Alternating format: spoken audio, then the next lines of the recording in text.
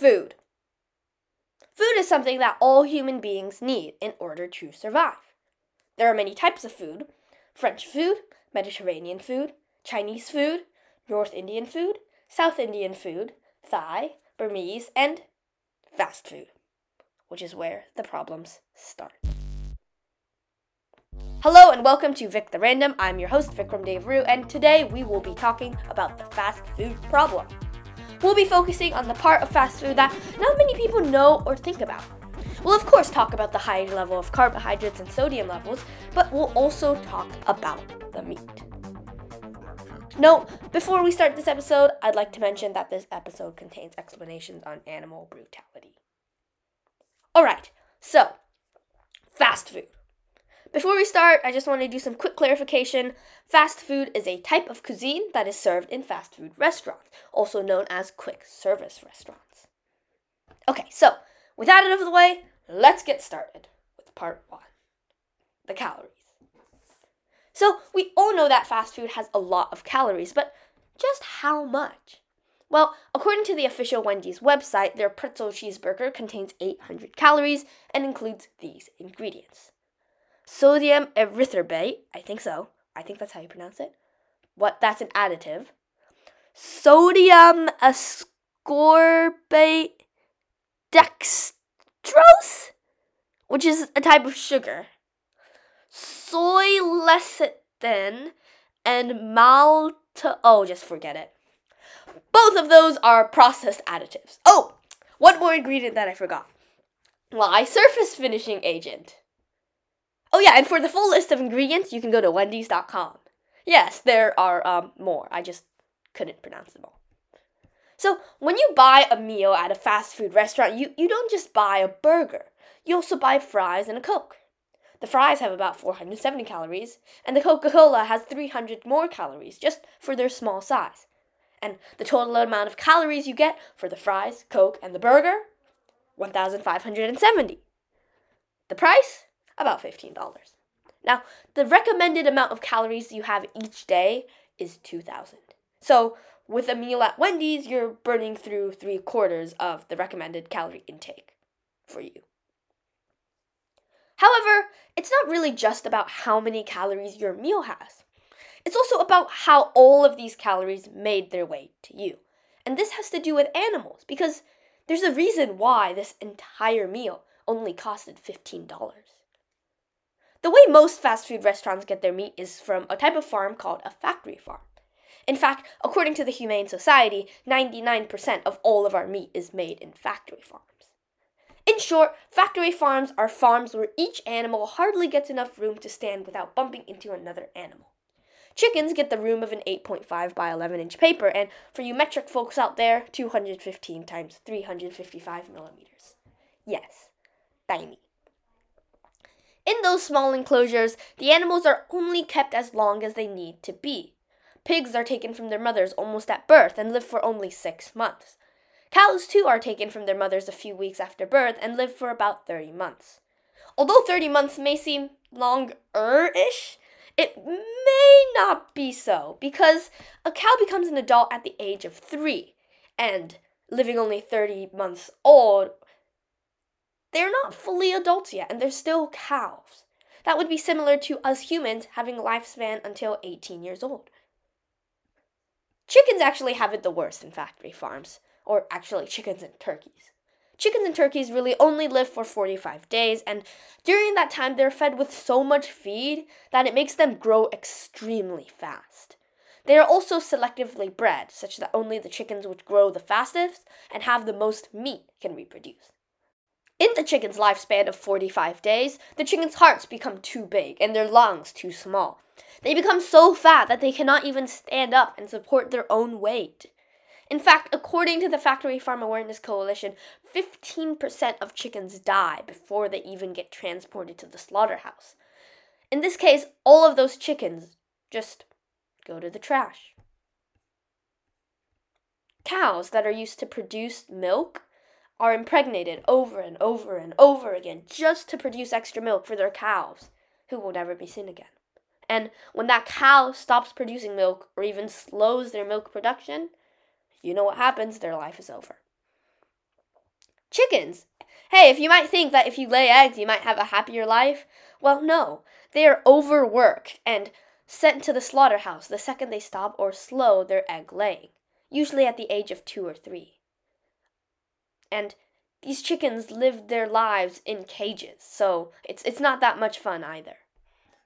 Animal Equality claims that in total, about 23 million land animals die each day. That's about 266 land animals per second. Okay, so that's enough about the animals, but factory farming isn't just bad for them, it's also bad for the environment. Think about it.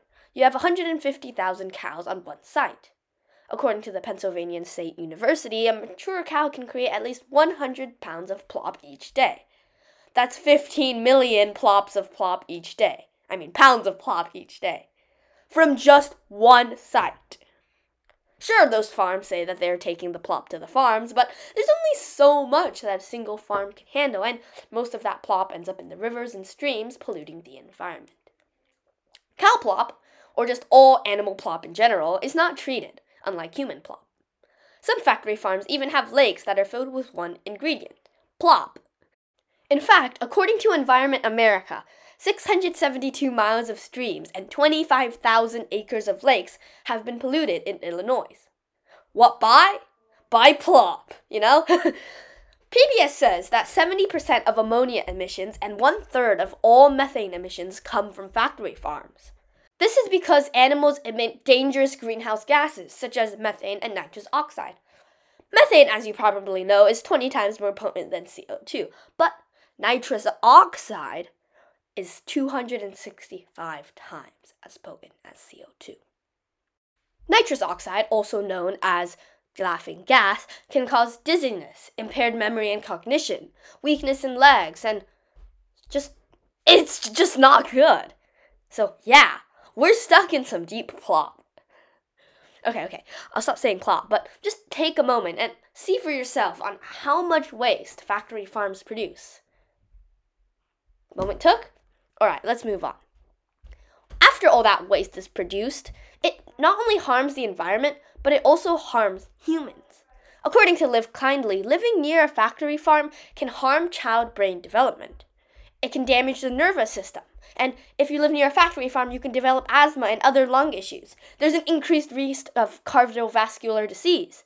Living near a factory farm can also cause birth defects and have an increased risk of diabetes. But last but not least, it stinks. Whew, I think I'm gonna have to take a break. Hello everybody, and thank you for listening to Vic the Random. I know I said I'm gonna take a break, but don't worry, this is a pre-recorded message. I just want to note that this next section contains some rather gruesome explanations on how animals are killed to serve you food, even more gruesome than what was before. Okay, so, glad you heard my pre-recorded message, now back to the podcast. As mentioned, apart from factory farm pollution, factory farming also harms humans. Not only with the air outside, but also with the working conditions inside the farm. According to the Humane League, cows are stunned before they are killed, such that they won't feel any pain when they are butchered. Stunned before they are killed. However, these stuns are sometimes ineffective. There are 2 ways to stun a cow. The first way is simple, with electrocuting, but the second way is by using a pressurized air gun. This air gun fires a bullet into the animal's brains. Cows soon die after brain hemorrhaging, when the brain tissue bleeds. However, this is extremely ineffective, only stunning 85% of cows effectively.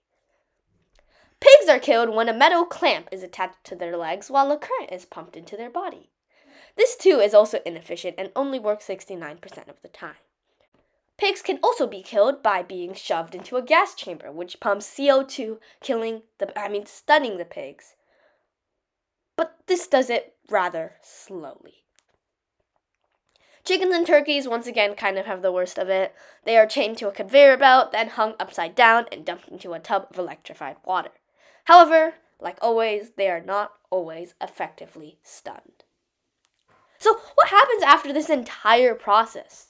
Well, all the animals are put onto a fast-moving conveyor belt, and there are workers on either side of that conveyor belt that slice and dice at the animals. However, because the conveyor belt moves so fast and the workers are using sharp knives within proximity of each other, a very close proximity, they can often harm themselves and possibly each others. All the farm animals that didn't get killed beforehand, have to go through this entire process while they're alive. Slowly easing back into how workers are treated, somebody has to sun the chickens and other animals, and there are so many animals in so little space, and the workers get very little pay. The workers that go and work in these factory farms just don't get paid enough for so much work that they're going through. Another example of the workers going through a lot for a little is that the workers have to modify some, or actually all of the chickens, pigs, and cows. You see, chickens like to peck at things, and in those really cramped conditions, according to the Humane League, the chickens will peck at each other and harm each other, often leading to cannibalism. To prevent this, the workers cut off a part of the chicken's beak. This creates chronic pain for the rest of the chicken lives and prevents it from pecking other chickens. Workers will also have to remove the tails from cows and pigs because they too like to use their tails to hit other pigs and cows and often cause a ruckus. Okay, so we'll pause right here. It's getting a bit harsh, but note that all of this goes on just to get you a $5 burger. Cramped animals and underpaid workers. If you want to learn more, you can read a book that explains all of this, but more, It's called Chew on This, Everything You Don't Want to Know About Fast Food. Credits! This episode was created and directed by Vikram Devroo. Music was made on GarageBand and edited on iMovie and DaVinci Resolve. Special thanks to Spotify for Podcasters, which has allowed me to get this podcast out to more people. Please note that I will be traveling for the summer. Actually, I'm leaving today, so I may release a podcast every other Wednesday instead of every Wednesday. Thank you for listening and for your support.